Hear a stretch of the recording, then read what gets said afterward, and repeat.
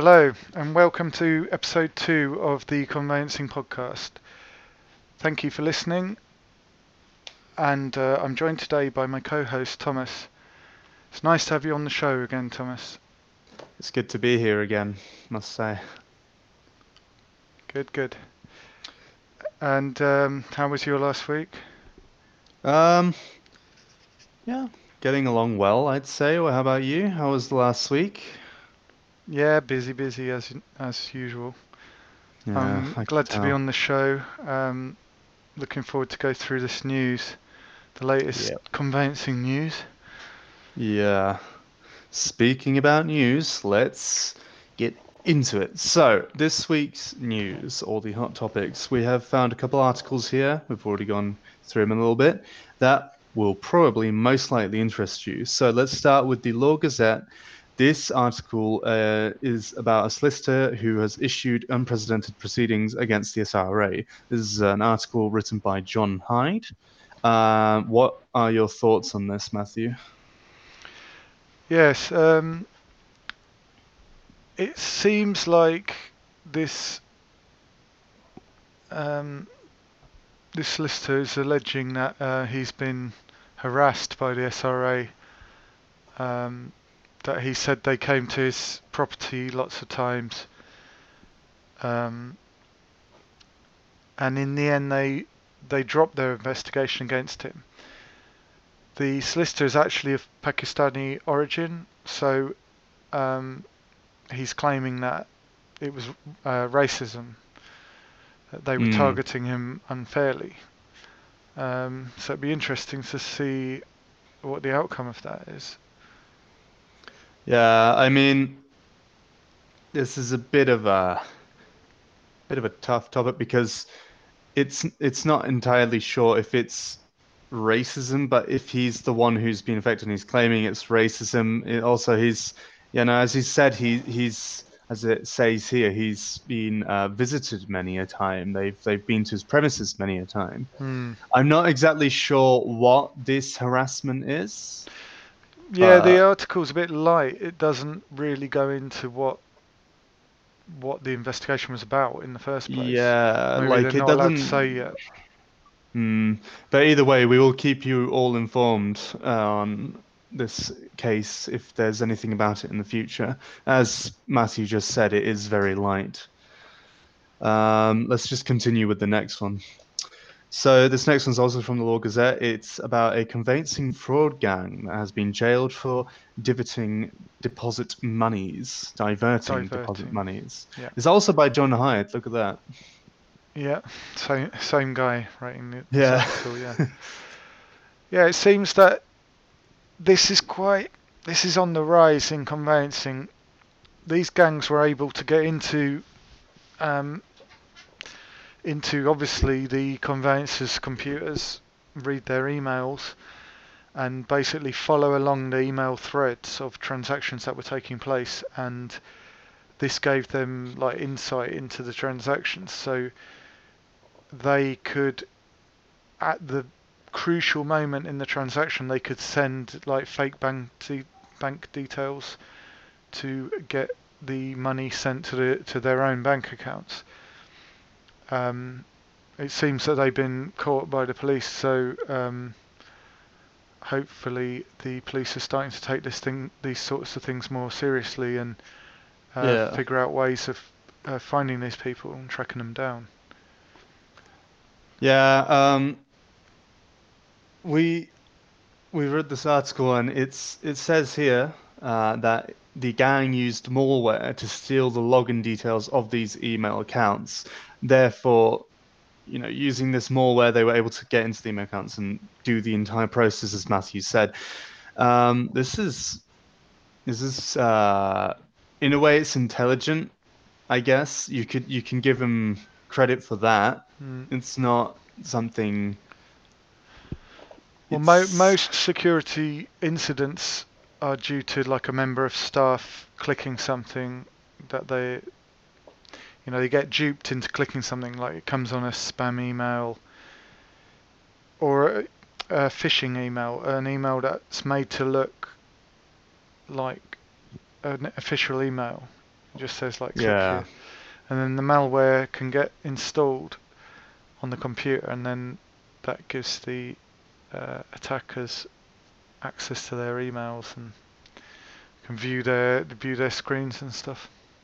Yeah, it's bad stuff. I mean, these things have been getting heavier, I think, in general, because even me, just going on my email at any point in time, I usually get a bunch of spam emails that aren't even in my spam folder anymore because they can't be identified at this point.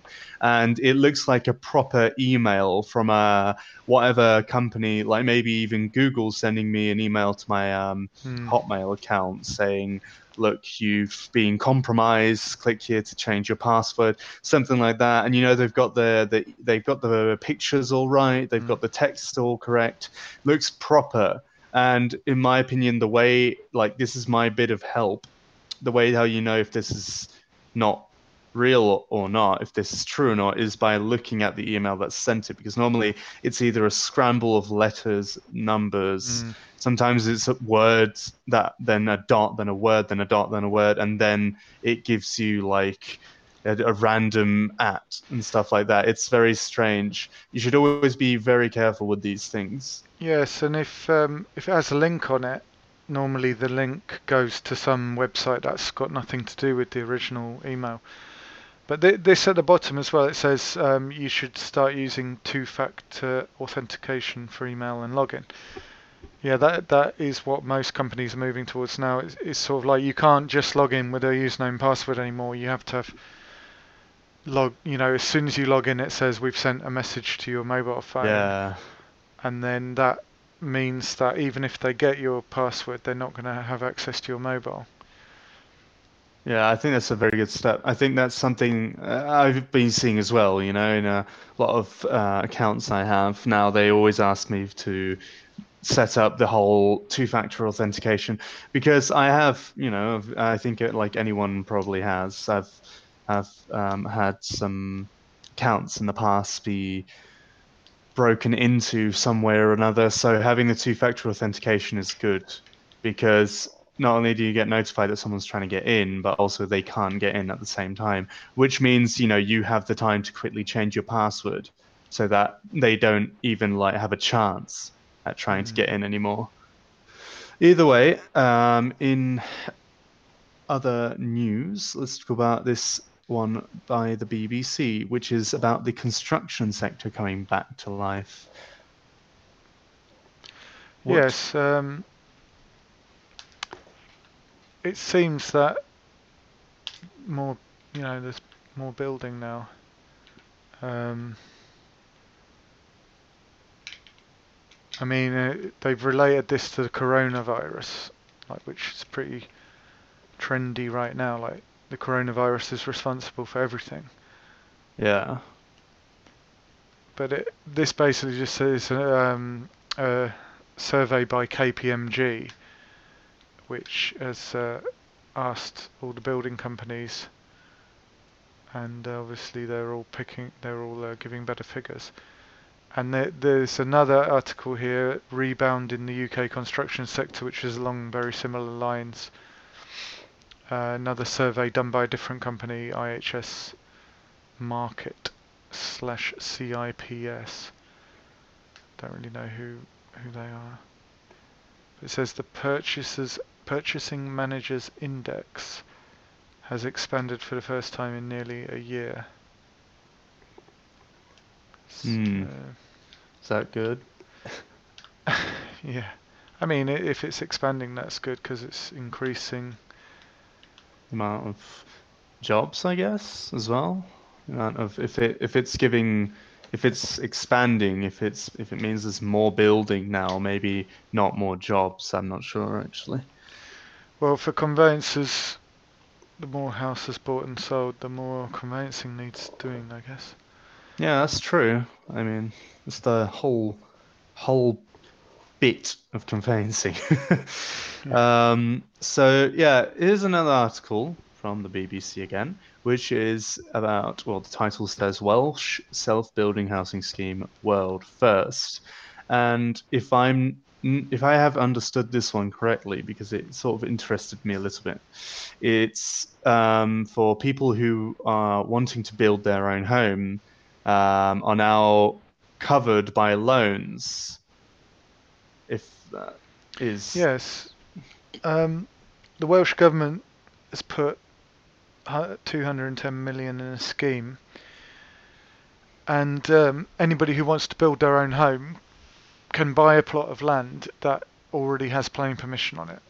It's already like um, you can legally build on that plot, and the government are also offering loans of up to 75%, which covers the plot of land and the building cost. And obviously, so you'd only need like a 25% deposit, and you only have to start paying it back once the home has been finished being built. yeah, so that they have no problem with any further costs from there. I think this is really good because, in my opinion, it's it feels like it's better than just purchasing a home, because if it makes any sense, the people who want to build their own homes, they are the ones who organize it, who give it the scale that they want and give it the design that they want, if I guess you could say it like that. So in theory, we have more houses in the market this way, as well as we have more of a variety of houses as well. Hmm. So I think it's also very nice that, we are that in the event that you are to do or follow this scheme, you are given or you purchase a plot of land that already has the planning permission. That's crazy good. Like, not Hmm. having to do that process as well. And the whole 75% loan is crazy too, which means practically all really of your costs are covered, and then having to pay it back once it's finished, as I said earlier, is like also crazy good. I think this is a really good step forward for what I think I talked about in the last podcast, which was the youth, I guess, like having maybe some issues at the moment in to a certain Hmm. extent. I think this is a really good But idea. shared ownership is better for young people because they don't have to buy the whole home.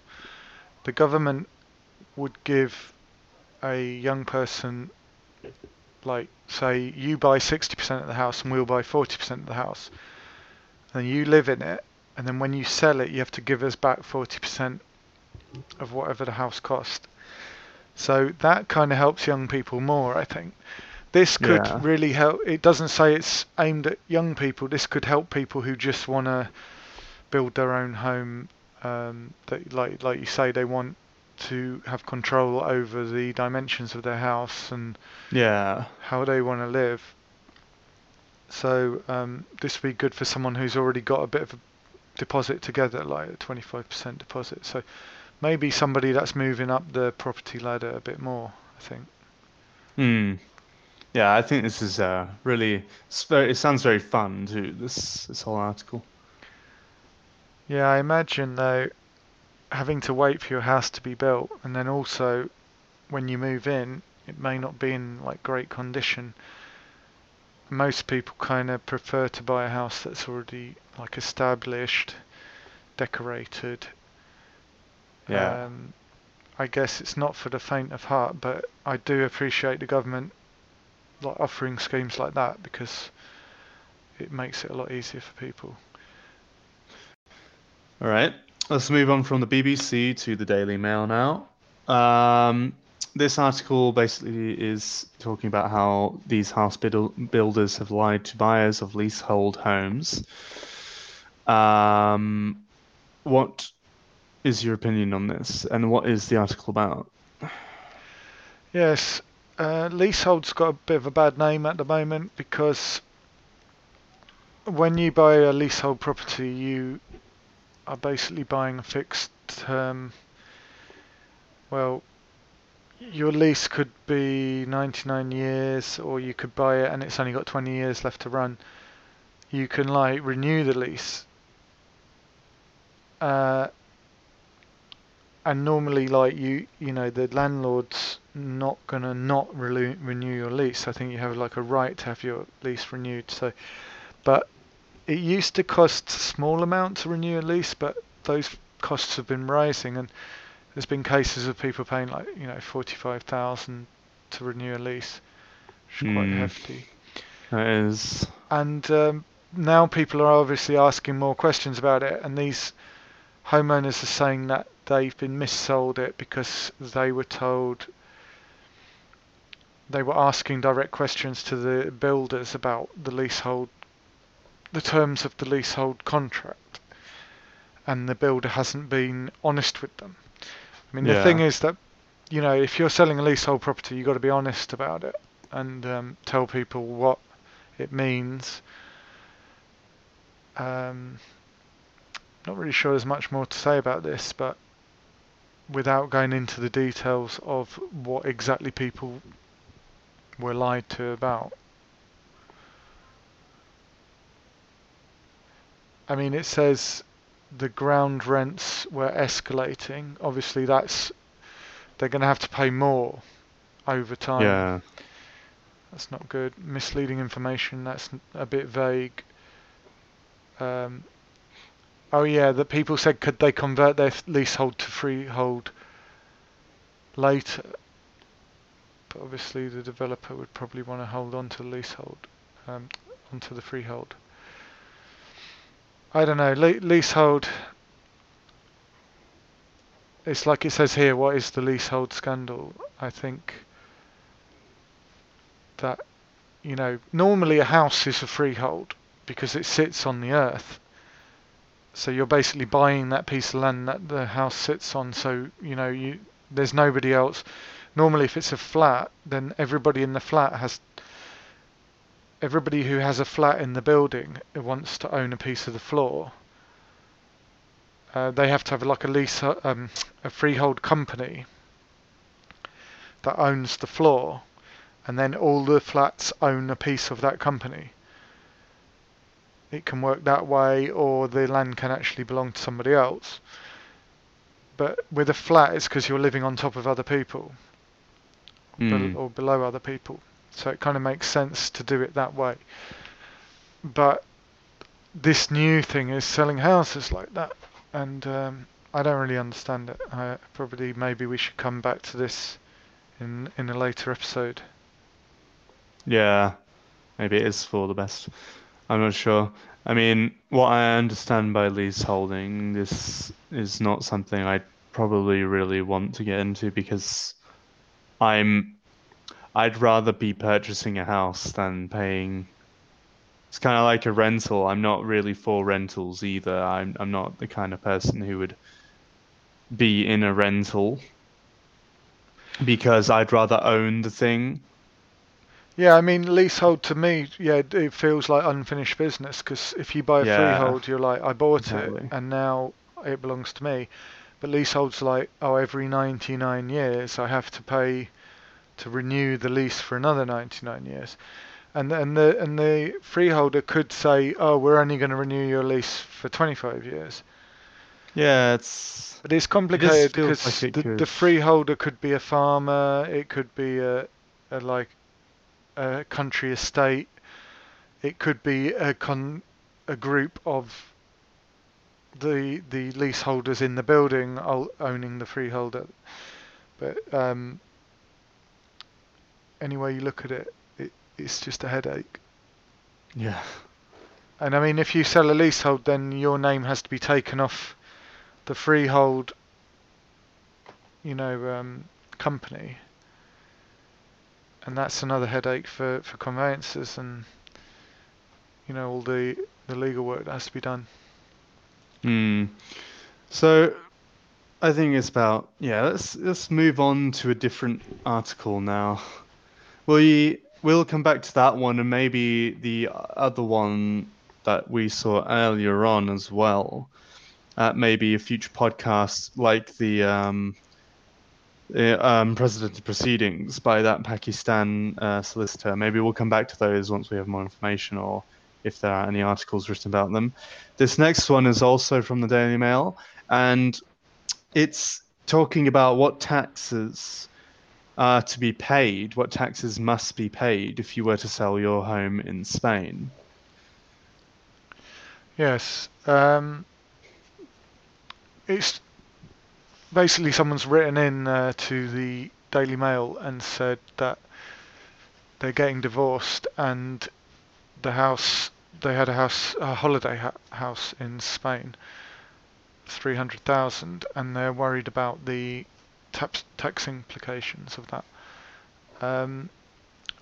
I thought it was interesting because I don't actually know. I mean, I'm not involved in tax, and I don't think conveyancers actually. I don't think it's an issue for conveyancers really either. Capital gains tax.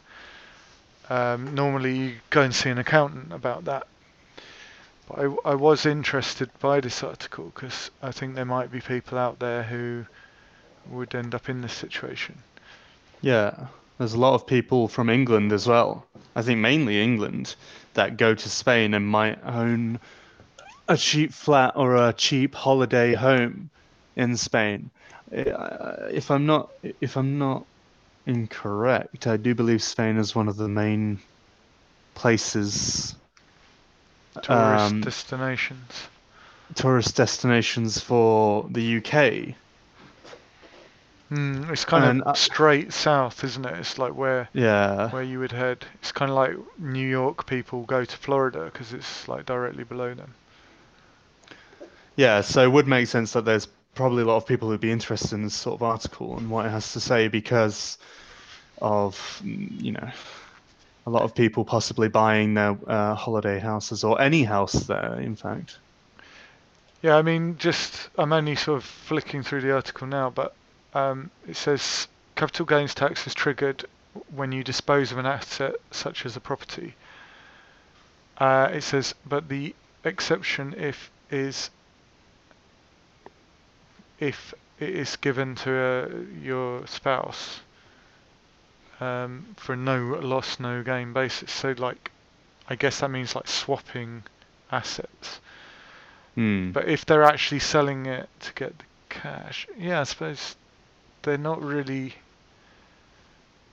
losing or gaining anything because they're having to dispose of the asset, and all they get is what the money they already had invested in it.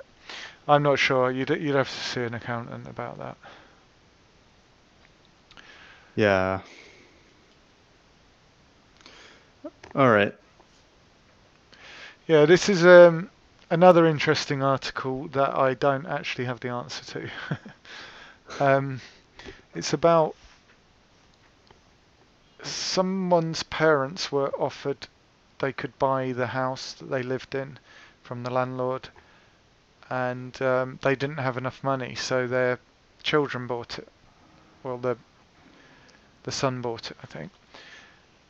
Yeah, what's the son? They Yeah. paid for it, and then now the parents obviously have died, and he's wondering if he has to pay capital gains tax if he was the one that paid for it in the first place. And I'm not sure, but I mean, if he's got evidence that he paid for it all, I would have thought that he could pretty much convince them that it belonged to him, really. Yeah.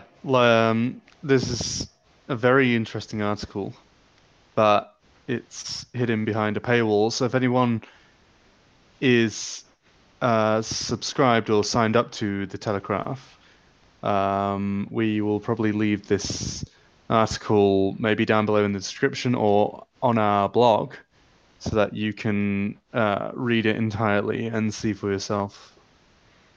Yeah, and drop us a comment below and let us know how it turned out. So if we meet anyone in the same sort of situation, we can give them some advice. Yeah, exactly. I do believe this is one of our last articles. It's about a fully reinstated 18th century mansion with an ornamental lake. Well, with 14 acres of gardens as well. As last week, this week we are also showing another nice looking or another incredible house. Sometimes they can be incredible places, other times they just look very nice. And this one is an 18th century mansion that's been reinstated. It's got a lovely pond in the garden, as well as a bill. It's a taller building, so it's sort of two buildings that are together, Hmm. meshed together. One of them looks like it's probably the newest part, and the other one's more of an Yeah. older. I mean, Georgian properties tend to be very square, very well built, solid foundations. And so the main part of the building, the bigger part of the building, looks Georgian, but there seems to be like an older part on it that's maybe Tudor. Yeah, And it's like the main building's over 3 stories. It's got huge bay windows, and the second part looks like, big old barn roof. And it looks like it's had a loft conversion at some point, unless that was original.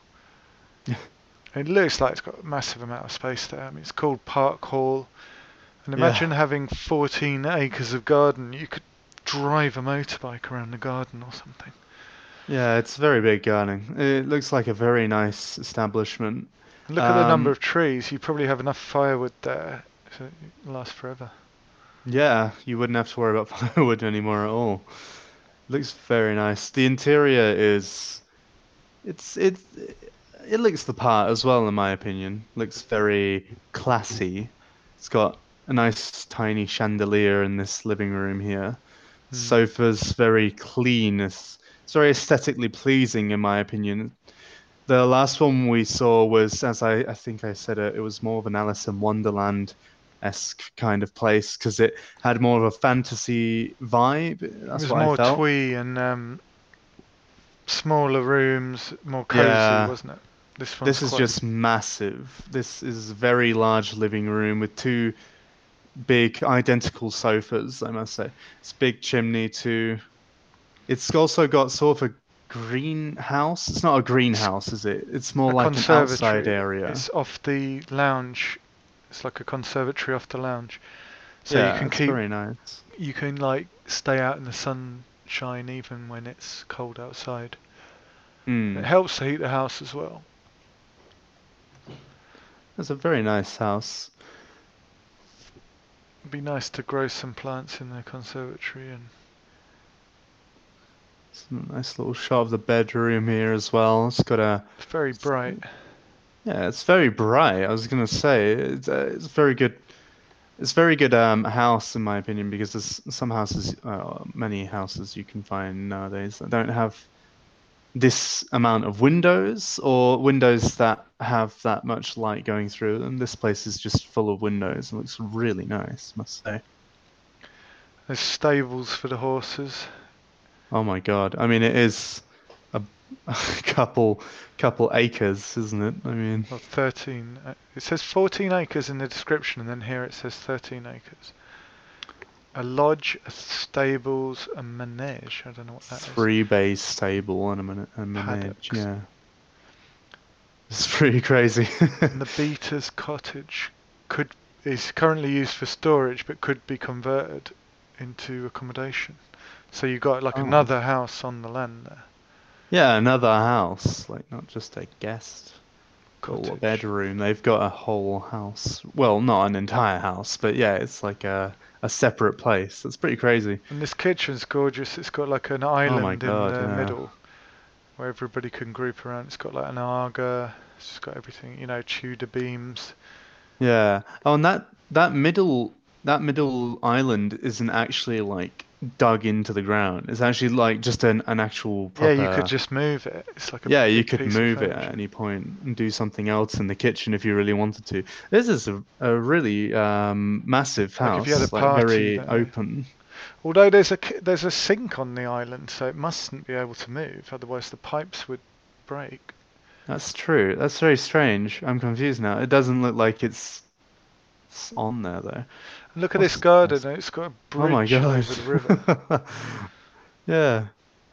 Wait, so is that pond actually like a part of a river then? I'm very I don't confused. know. It must be fed by a river. Otherwise, it would kind of Yeah, dry out, wouldn't it? that's right. So that's located in Great Bardfield near Braintree, Essex. Essex. It says Pretty crazy. it was the scene of wild winter skating parties. Oh, Winter I skating. So that yeah. pond must freeze and you can ice skate on it. Oh, that's what that means. Oh yeah. Yeah, it probably would, no? I mean, being in the countryside, no city heating or anything in winter, it probably would freeze. Oh, that's pretty fun. Either way, I think should we be ending the past podcast with this article, do you think? I Yes, think I we've think that's enough for today, isn't it? Yeah, the rest we found maybe a couple more. They didn't seem too interesting for you guys. I think this we've covered the biggest things of this week. Yeah, but there's so many So articles and they're all really interesting and like it's just going to take more episodes for us to cover yeah, more areas. And like when we get an area that we find interesting, we might do like special podcasts on those areas. Where if people drop comments below and they're like, how ask us questions. What about that? Should we cover that? I mean, we're not yeah, like yeah. conveyancing experts, but we want to like delve into it with our listeners. Try to cover areas that they find of interest. Yeah, we have our basic understanding and we want to learn more and we want to help you guys keep up to date with all the conveyancing news that might interest you. House prices going up and down, these sort of cases, everything that might interest you. So, either way, to finish off this podcast, I'd just like to say make sure, as we've said during the podcast, make sure you comment down below anything that you found interesting about the podcast, anything you'd like to tell us. Like Matthew said, any points you'd like us to talk about, maybe an article specifically or a couple. And with that, make sure you subscribe, you like, and we'll see you next week.